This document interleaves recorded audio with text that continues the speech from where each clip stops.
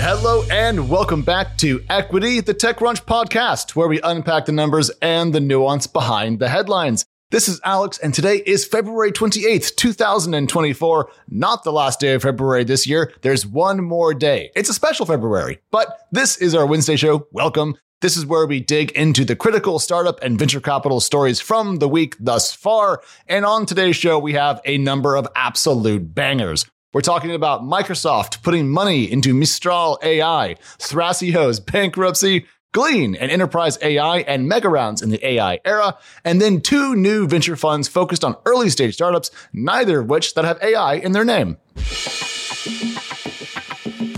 To start us off, let's talk about Microsoft putting money into Mistral. Yesterday, Mistral AI, the Paris-based AI startup that's working on foundational models that we've discussed on this show several times, announced a new large language model that could rival OpenAI's GPT-4, a chat assistant, and a distribution partnership with Microsoft.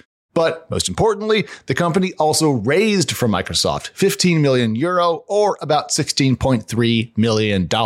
Now, this check was not structured as a priced equity round. Instead, the money will convert to equity during Mistral's next fundraise, so there's no valuation change to report. But I think the deal tells us quite a lot. First of all, recall that Mistral raised about 385 million euro, or $415 million, back in December of 2023. That's just not very long ago, and I think it implies that the capital here is entirely strategic instead of needed in any cash sense. Second, Microsoft is spreading its bets somewhat. Even if its investment into Mistral is worth less than 1% of the company's current $2 billion valuation, it's still money from a big tech company into an AI foundation model firm. And finally, and I think most saliently, that regulatory oversight of tech these days is no frickin' joke. Recall that the FTC launched a, quote, inquiry into generative AI investments and partnerships, end quote, this January. The American FTC said at the time that this would, and I'm going to paraphrase just a little bit here, scrutinize corporate partnerships and investments between AI providers and big tech companies to build a better internal understanding of the relationships and their competitive impact. The companies that were called out there were Alphabet, Amazon, Anthropic, Microsoft, and OpenAI, two foundational model companies and several big tech backers. But the US is not alone. The EU is also getting involved. The European Commission announced this January that it was, quote, checking whether Microsoft's investment in OpenAI might be reviewable under the EU merger regulation, end quote. So, how better to show that you are not merged with one massive AI model company, even if you own a big chunk of it, than partnering with another and taking a small equity stake? It's very cheap defense for Microsoft, which is worth several $1 trillion and could find 15 million euro just by collecting loose change from its various office parking lots. Still, this is good for Mistral, though. The company gets distro from a mega cap tech giant and free money. Not bad. Next up, the story of Icarus, told in startup form. After raising billions of dollars in equity and debt rounds to snap up e-commerce brands that it would theoretically centralize and then run more efficiently, Thrasio has filed for bankruptcy protection.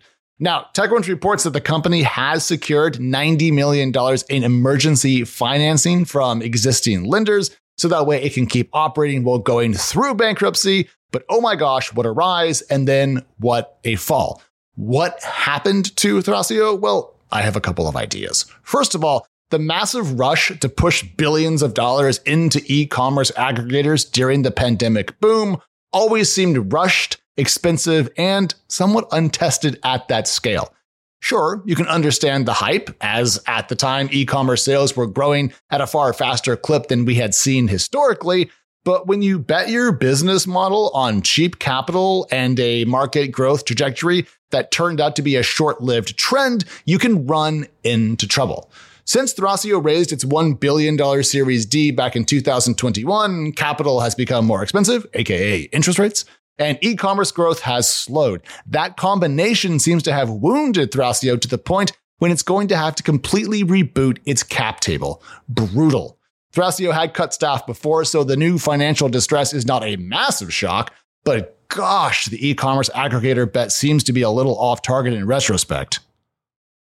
Moving on, we are returning to AI because that's the way tech news rolls these days. Generative AI has known issues, TechCrunch's Kyle Wiggers writes, but one thing that it is known to be super good at is pulling answers from big buckets of data. And that skill is what Glean is betting on.